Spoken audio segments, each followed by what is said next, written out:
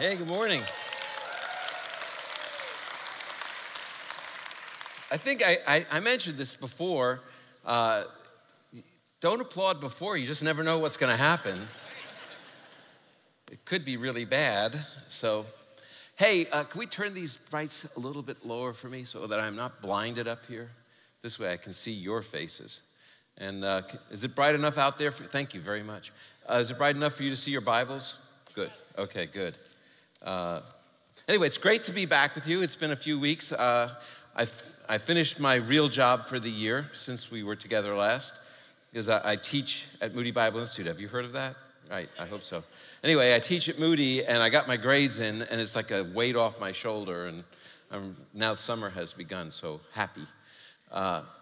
That's why teachers teach, I've always heard. You know, June, July, and August, the 3 top reasons.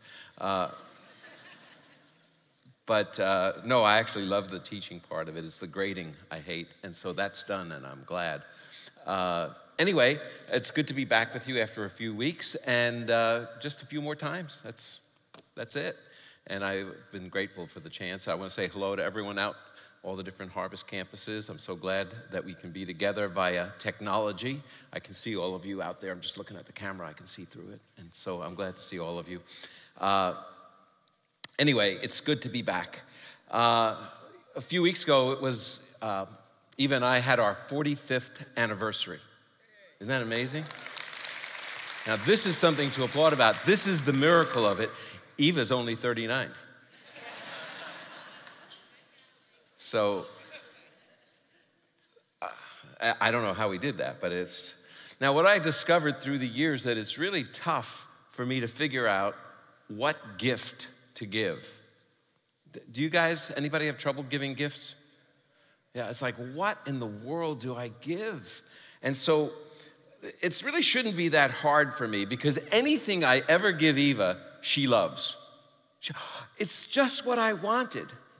Well, I just didn't know what to get you, so I got you this major commentary on Ephesians based on the Greek text. I love it. It's just what I wanted. You know, I've been really wondering what to give you. So I bought this brand new lawnmower. Oh, I thought you really needed that. It's just what I wanted.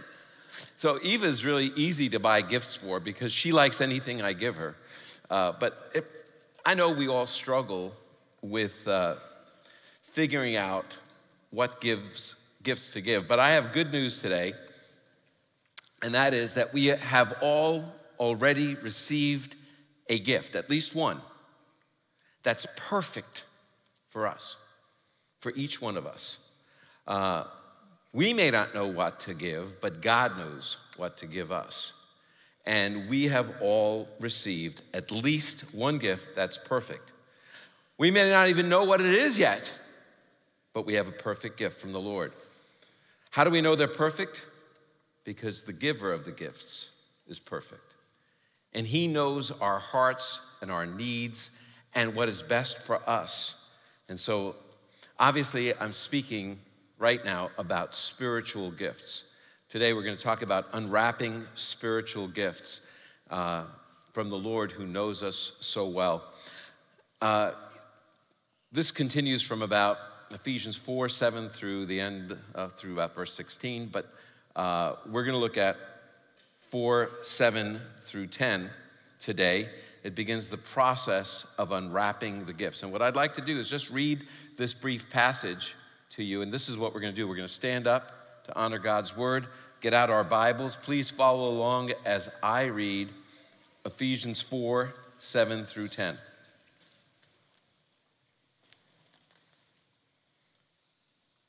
But grace was given to each one of us according to the measure of Messiah's gift. Therefore it says, when he ascended on high, he led a host of captives, and he gave gifts to men. In saying he ascended, what does it mean but that he had descended into the lower regions, the earth? He who descended is the one who also ascended far above the heavens, that he might fill all things. You can have a seat.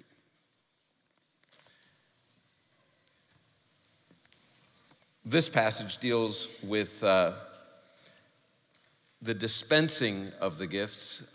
Next week, more 11 through 16 deals with the distribution of those gifts. But this is how the Messiah gave us the gifts. I want to start by saying that we need balance when discussing spiritual gifts, because there's two extremes, and I'm sure you recognize them. I call them the misusers and the refusers. Those are the two extremes that we see. The misusers and the refusers. What do the misusers do? They seek all the gifts. They are just absolutely committed.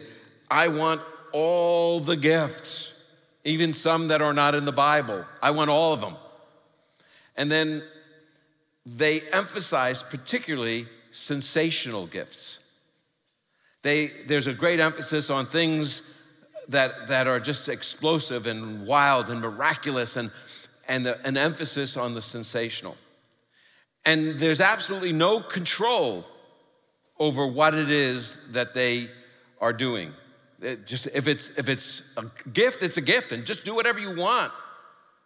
No control. And then also no limits. You can do anything and say it's a spiritual gift. So that's the misusers of the gifts as they are in the Bible. Then there's the refusers. The refusers are those who basically say, stop using the gifts. We're scared of these. These are dangerous. Stop. Also, they deny that there are spiritual gifts completely. Now, I want to say, I believe that some gifts have ceased. I'm not going to lie to you. I think there are some gifts that were temporary in nature and some that are permanent. But sometimes people who deny some of the gifts say, stop, don't even worry about the gifts, don't think about the gifts, don't use the gifts. And they deny them all. And it becomes over-controlling in some ways. If you're going to even think about using your gifts, they have to be controlled to such an extent that no one has any liberty in the Lord. There's an over-control. And it's completely limited, in fact, to the point where sometimes people won't operate in the realm of the gifts. Now, here's what I think. In these two extremes, there's obviously a little truth in each of them, and the best thing to do is to come into the middle and have a balanced view of spiritual gifts. And this church has historically always had a very balanced view of spiritual gifts, for which I'm grateful. And that's what I'm going to try and present. Let's talk about a definition of spiritual gifts since we're talking about them. A spiritual gift is God's endowment of a particular enablement. It's supernatural. It's an endowment of a particular enablement given to each and every believer, at least one of them, to empower service for the Lord, to empower service for Him. God wants us to use these gifts to serve Him. He gives them to us. It's a supernatural. The way I would think of it is it's related to the idea of a talent, okay? You have a talent. When you're born, you're given a talent. You may not know what it is yet. I tried to learn how to play piano, zero talent. No, I mean, it was awful. But my son, when he was 6 years old, he sat down and he had this teacher, and all of a sudden he's playing Billy Joel music, 6 years old. In the middle of the night. I'm like, what? Because he had talent. He was born with it, but it took till he was about 6 years old for it to start coming out. When we are born again, God gives us an enablement. It's a spiritual gift. Some are public gifts. Some are more private, service-oriented gifts. But God gives them to us, generally speaking, I would say, when we're born again. When we come to know the Lord. We may not know what it is, but then as we grow in the faith, they come out. And we get to use them to serve Him. So that's what this is about. There are 4 major passages about the gifts in the New Testament. There's Romans 12, there's 1 Corinthians 12 through 14, 1 Peter 4, 10, 11, and this passage, Ephesians 4, 7 through 16. We're just going to focus on Ephesians 4, 7 through 10 today about God's dispensing of the gifts. And to begin with, in verse 7, this is saying that every individual follower of Jesus, every individual believer has received at least one spiritual gift. I hope that's encouraging to you. You may think, well, everyone else is gifted, but not me. No, every one of us has at least one spiritual gift. This passage says it in verse 7. It says, but grace was given to each one of us. And that's talking about one spiritual gift. I want to make 4 observations about verse 7. First, God maintains the unity of the body through diversity, not uniformity. God maintains the oneness of the body, the complete whole of the body, the oneness of the body through different gifts, not giving us all the same gift. It's diversity, not uniformity. The contrast, I think, is right here. You see in verse 7, it starts with the word but. That's a contrast. In contrast to the above verse where there's one God and Father of all, who is over all and through all and in all, that's unity. But in contrast, he gives different gifts to everyone. So verse 6 is emphasizing our unity. Verse 7 is emphasizing the each one of us aspect, the diversity that we have, each having different gifts. And this is so that we can do the work of service, you'll see in verse 12 later on.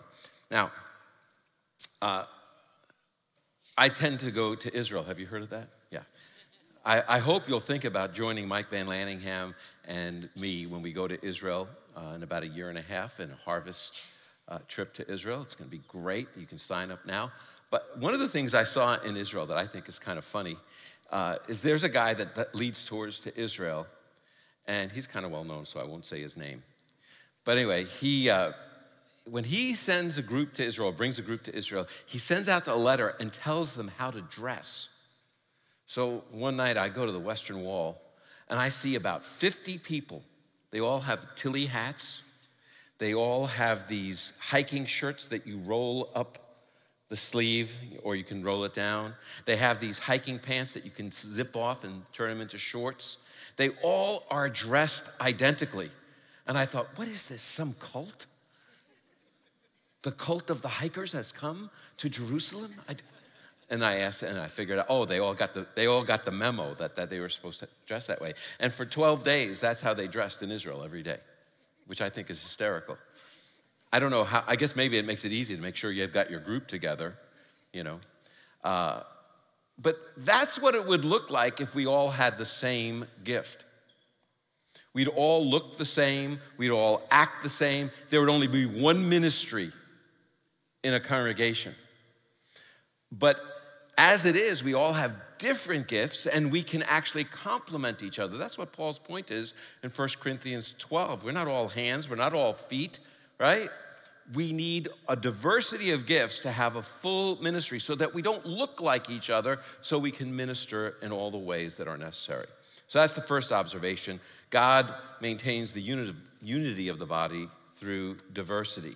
The second thing it says here in verse 7, but grace was given to each one of us. This is that God not only calls us to serve him, but gives us the divine enablement to do so. God doesn't just say, I want you to be my representatives, my servants, my workers here. I'm going to help you do that by giving you a spiritual gift. He gives us divine enablement. You see, it says grace was given to each one of us. When we see the word grace, we automatically think it means undeserved favor, right? How many have ever heard that definition? Undeserved favor, undeserved kindness. That's the automatic definition. God's riches at Christ's expense. I'm sure you've heard that, right? That's not what it always means. Okay, the word grace can mean thanks. That's why we say grace over a meal, right? So it doesn't always mean undeserved favor. It can mean thanksgiving. And then it also can mean, and very often in the New Testament, it means enablement. Empowerment. Paul prays 3 times for the thorn in the flesh to be removed from him. And the divine answer to him is, my grace is sufficient for you. That means my divine enablement is sufficient for you. That's what it means. And so here, that's what it means as well. It says each one has been given grace. It refers to a spiritual gift. In fact, the word that's used in other passages, like in 1 Corinthians 12 or in Romans 12:6, where it's translated gifts. Now, concerning gifts, it literally has the word grace in it, charismata, grace gifts. And this is related to that, the idea of divine enablement. So this is saying each one of us has been granted some sort of divine enablement. You know, I teach a course in biblical interpretation, and I give a lot of work. It's why students are like, well, I could learn something, but I might have to work at this, and they're a little scared to take me because the reputation has gone out, a lot of work. I give assignments on every genre of scripture where they have to do a worksheet. Besides all the other work in the course, they're constantly having to work. And one of the things is they have to figure out how to interpret a narrative and how to interpret poetry or a wisdom section. And here's the thing that I really believe I need to do before I give them the assignment. And students, they want to do their assignments ahead so they don't have a lot of homework. They just want to, and I say, no, don't do the homework because I need to teach you first. I need to give you the tools for you to do that assignment. They don't like that. They just want to do the assignment without the tools. Well, I think as a teacher, I'm responsible to give them the tools before they do the assignment. Well, do you know what God says to us? I've given this universal body, all these individual followers of Jesus, an assignment to serve me in communities. And what I'm going to do is I'm going to give them the tools to carry it out first. So that doesn't mean that we should only operate or serve God with our gifts, but it does mean that God will make us far more effective, and he has given us the tools so that we can serve him effectively. That's why God has given us each at least one gift so we can have divine enablement to serve him. Here's a third observation. God not only gives the gifts, but he gives them in different measures. See that in verse 7? Grace was given to each one according to the measure of Messiah's gift.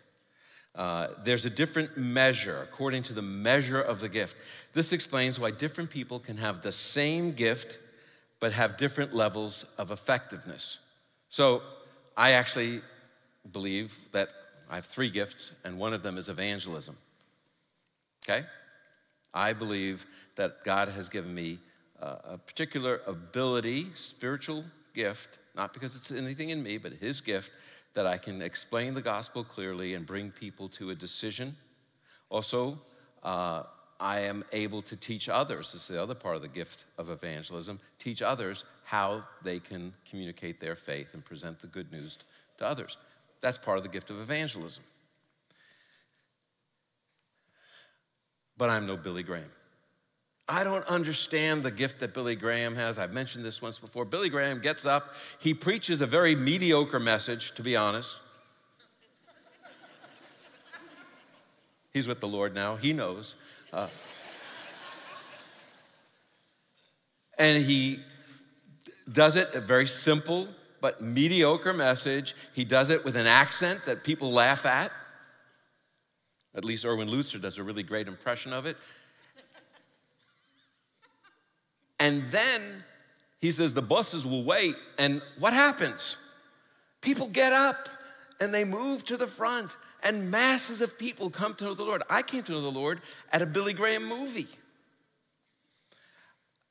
And they had a little clip of him preaching too. I'd never heard of him before. That was like, wow. Anyway, the point of it is it's a different measure of the gift. He had a powerful gift of evangelism. I have a little gift of evangelism. Different measures.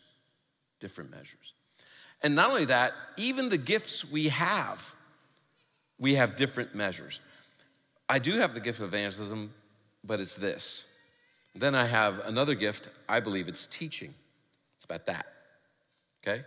I think that's my strongest gift. You guys apparently don't have the gift of learning because you haven't figured out what I'm saying. No, that's not true. No, I think teaching is my gift, my main gift. And then I have the gift of evangelism. And then I have a really little gift of leadership, okay? Those are my 3 biblical gifts. And you see what I'm saying is there's some gifts that I have in a greater measure, some in a lesser measure, and then just in a tiny measure. And then there's other things I do without a gift, just because I'm being obedient to serve God. Don't have the gift of administration, not at all. But I still have to serve God in some ways. I coordinate a program at Moody. I'm the Jewish Studies professor there. I coordinate a major, and so therefore I have to do some administrative tasks. Not my gift, but I've got to do it. But the point is, he gives us gifts in different measures. What's your gift? Do you know? I hope you do. And do you know if you have several or how much of a measure of that gift you have? Here's the 4th observation. God's gift giver is the Messiah, Jesus himself.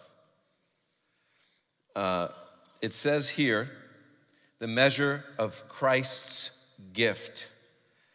This means that he is the source of our gifts.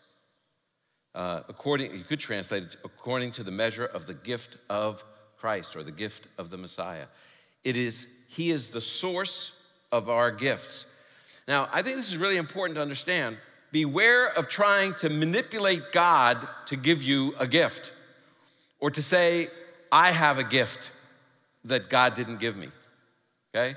He is the source. The Lord Jesus himself, he's the source of our gifts. He gets to determine what gift we have. We can't manipulate him. We can't force him to give us a gift. I learned this really quickly when I was a new follower of Jesus. There was this man that was really pressuring me to get a particular gift. You need this power from God. He said, I was kind of dumb. I listened to him. He said, there's going to be a great revival in New York City, but you'll only be able to participate if you have this gift. I wanted the gift. And they kept praying for me to get this gift. I wouldn't get it. Didn't happen. And then they said, we're going to pray through. It was like one of those really long nights. We were down in Greenwich Village. I was in a basement flat. They're all laying hands on me, praying for me to get a particular gift. They're going to force God to give me this gift. Nothing. Then all of a sudden, someone says, I know why he's not getting the gift. He's demon-possessed. I'm like, what? They want to start casting demons out of me. We had a late-night dinner, and they brought a bag over me, and they were thumping me on the back, and I said, what's the bag for? They said, when the demon comes out, you're going to vomit. I thought, I'm going to vomit because this lady here is punching me on the back. That's why I'm going to vomit. I just ate. I was done. I was done with that. From now on, I thought, I'm never going to try and press God to give me any gift. He's given me the gift. I just need to discern what it is. I mean, you can pray. I'm not saying you can't pray for a particular gift, but never, ever, ever. We should never try to force God's hand to give us a particular gift. It's his decision. It's his decision. So here's what I'm saying. Everyone has at least one spiritual gift. Secondly, the Lord Jesus dispenses spiritual gifts as an outgrowth of his victory over Satan, sin, and death. In verse 8, it has a quotation from Psalm 68. When he ascended on high, he led a host of captives, and he gave gifts to men. He gave gifts to men. This quotation depicts, this is from Psalm 68, it depicts a divine king dispensing gifts to his people. That's the imagery that you get. He ascended on high, he led a host of captives, and he gave gifts to men. This is an extremely problematic verse to be quoting here. Why?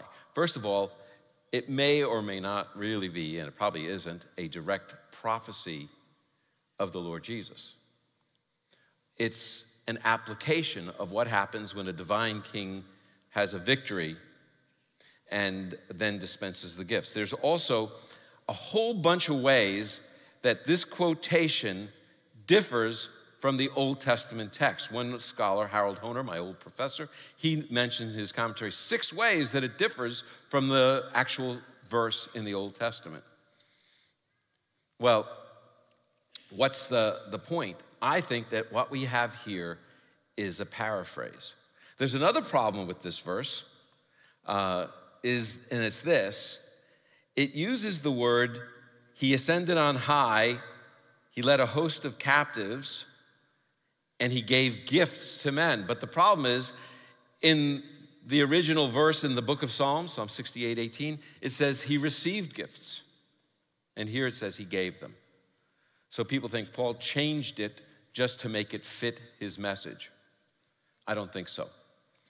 I did a word study on that Hebrew word that's translated receive or take in Psalm 68:18, and it often means to take so you can give. So Paul is just reading it that way. It means to receive gifts so you can give them away. And you see that later on in Psalm 68, it talks about how in that psalm he gave to his people. At the end of the chapter, here, let me turn to that. It says at the end of Psalm 68 that he is the one who gives power and strength to his people. So he receives gifts to give them to us. And that's why Paul just goes right to the giving the gifts. Here's what this verse is just saying. It's saying just as there is a king in the Old Testament who receives captives and receives gifts and then gives them to his people, so our king has won a great victory. He has taken captive sin, Satan, death itself. He is the victor. He has received everything as victor, all the spoils, and now he shares them with us. That's what this is saying. That's why the Lord Jesus has the authority to give us spiritual gifts. He can dispense them because he is the great victor. He is the winner. He is the victorious king. And this then, secondly, this explanation of Psalm 68 declares the significance of the incarnation and ascension of the Messiah Jesus. Look at verse 9. In saying this,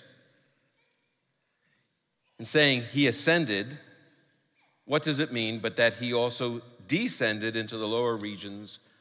Some say of the earth. This says lower regions, the earth, and that's the best translation.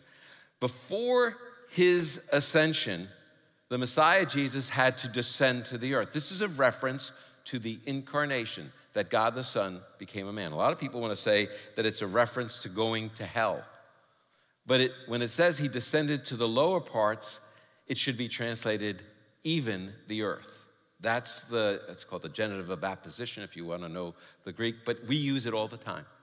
We say, what? I don't know what apposition is. It's okay. You ever talk about the city of Chicago? That's a genitive of apposition. The city, namely the city of Chicago.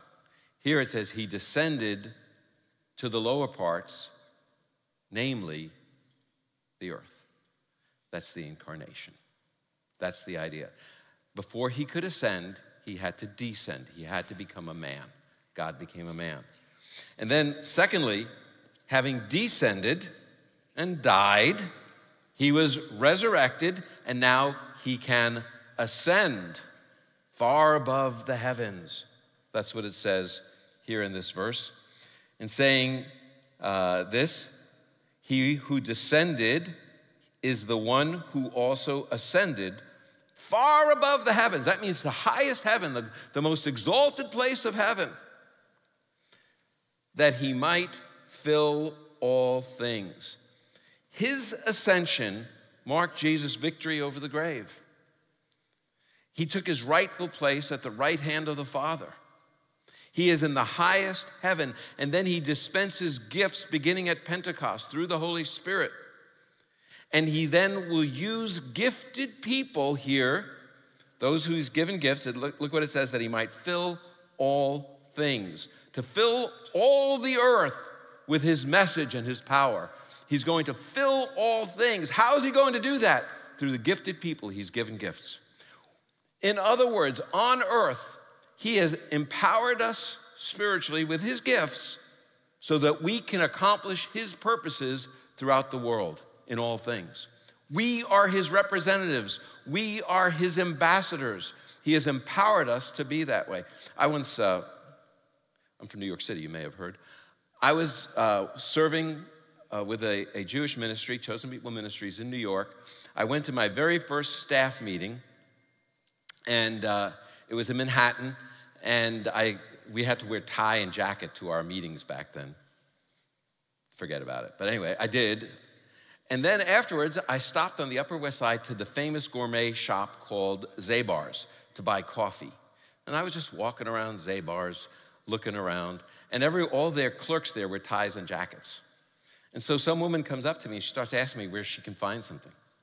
I'm like, oh, I don't work here. Really? You dress so nice. I said, thank you. She says, what do you do? Well, I didn't want to say I am an outreach worker with Chosen People Ministries because I thought that this woman would then get really mad at me. So I wanted to break it to her gently. So I said, I'm an ambassador, which is normal in New York because you've got the UN there. There's all sorts of ambassadors. She says, oh, really? Really, you're an ambassador? I said, yes. She said, for whom? Meaning what country? I said, for a king. She said, what country? I said, a Middle Eastern country. I am here representing him doing his work. And she said, what work is that? I said, he wants me to tell you all about him. Do you want to hear about him? She said, sure. And I got to tell her about the Lord Jesus. And it was a great conversation. That's what this means about how he gave gifts us to fill all things. We are his representatives. He has gifted us to be his representatives to accomplish everything he wants to accomplish on the earth. Each and every one of us are his ambassadors, his representative right here on earth. And that's how he's going to accomplish it. That's why he gives us spiritual gifts. This little paragraph here, here's what it's saying. Our victorious King has given us all the spiritual enablement we need to serve and glorify him.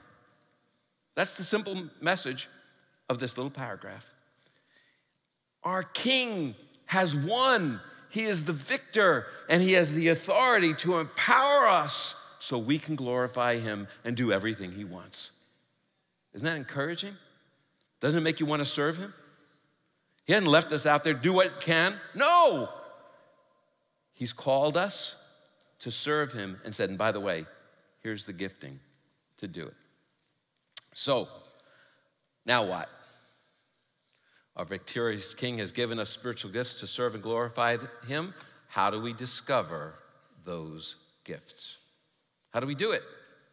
I want to make several suggestions for how to discover our gifts.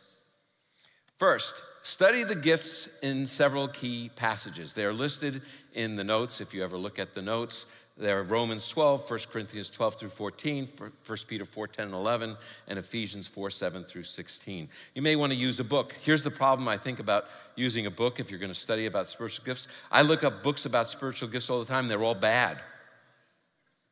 They're either about, they're arguing over, do they continue or do they cease? Or do some continue and do some? They're just arguing. They're not really talking about how to deploy the gifts that we have. I said that to Eva, and I was trying to think about putting a book down. And the only book I know of that I think is really good to help you is out of print, but I'll mention it. Unwrapping Spiritual Gifts by Ken Gangel, Gangel. It's out of print, but you can find it on Amazon. I think there's a reprint of it for about $4. But it's a nice little book, Unwrapping Spiritual Gifts, Ken Gangel. But mostly the books are bad.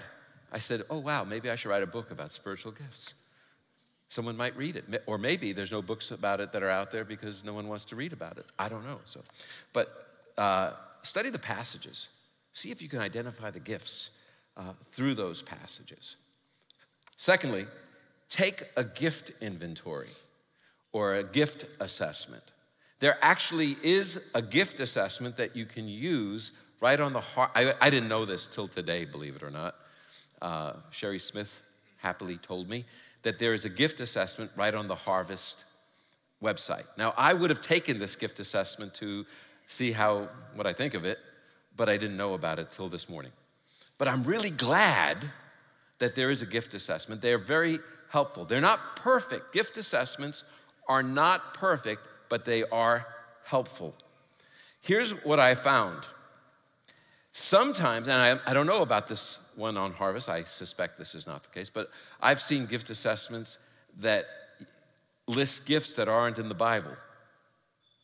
I once knew someone that took a gift assessment and he found out that he had the gift of youth work. There is no gift of youth work in the Bible. That's a ministry, but it's not a gift.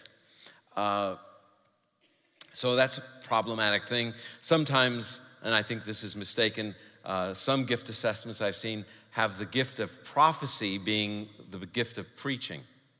That's inaccurate. So I would just caution you, a gift inventory is maybe helpful, but here's the greatest weakness of a gift inventory. We can skew the test. What we can do is we can say, this is the gift I want, so we answer the questions in a way that it will show that that's the gift we have. And I heard a guy that said he had the gift of teaching because he took it on a gift assessment, and yet he taught a Bible study that only one person came to. Everyone was invited, people would come, they'd hear it one time, and then they'd say, no, not going back. I don't think he really had the gift of teaching. But he wanted it, so he skewed the assessment so that it would appear like he has the gift of teaching. So I would just be cautious. Use it, but don't take it as the final word. Third way to find a gift, identify our desires and inclinations. So, for example, if I have a passion to teach God's word, an inclination to do that, and I have to tell you, I became a believer in April, and then by July, I was teaching. I just wanted to do it so badly that anything I learned, I taught to anyone that would listen. And I don't think that just came because I just like being the center of attention or something like that. Rather, I just wanted to teach what I just learned. I had a burden in the biblical prophetic mold of, it's bubbling up. I've got to tell. I've got to teach. So that's how I know I had this inclination. Some people have a burden or this desire to serve, to do things behind the scenes and make them happen. That's a gift in the Bible. Find your inclination and listen to that. Now, it doesn't mean it's your gift, but it might be leading you to your gift. Fourth, receive guidance and confirmation from a mature believer that knows you well. When I came to faith, there was a man that was discipling me, just a wonderful, godly man, Dan, and he heard me communicate my faith, present the good news to someone very early in my walk. And he took me aside and he said, you have the gift of evangelism, but you did it really bad. He says, the only reason that worked was because you have the spiritual gift. I'm going to teach you how to do a better job of it. And he did teach me about how to share my faith, how to present the gospel, how to be clear. All these different things that are really important. So when you have a gift, you can improve on it. But what it was is, here's a mature believer who looked at me as a young man trying to do what God called me to do, and he identified something right away, and he helped me with it. Get counsel from people. We all should have someone who's a mature believer who knows us well that could give us some idea. Now I'm going to give you my key way of finding a spiritual gift. Are you ready? Practice the Eureka principle. Practice the Eureka principle. Here's how it works. It starts by serving in as many ways as possible. You see, because we are called to serve God, not just with our gifts. We should serve in every way possible. Here's what I mean. Every one of us is called to fulfill the Great Commission, not just those with the gift of evangelism, right? We all have to be those. Every one of us is called to give sacrificially to God. Yet there are some who have a spiritual gift of giving. They can even do it more so. But we all have to give. There are all kinds of ways we can serve God, and what we need to do is make ourselves available to serve God in as many ways as we can. Volunteer, do what you can. That's the first step.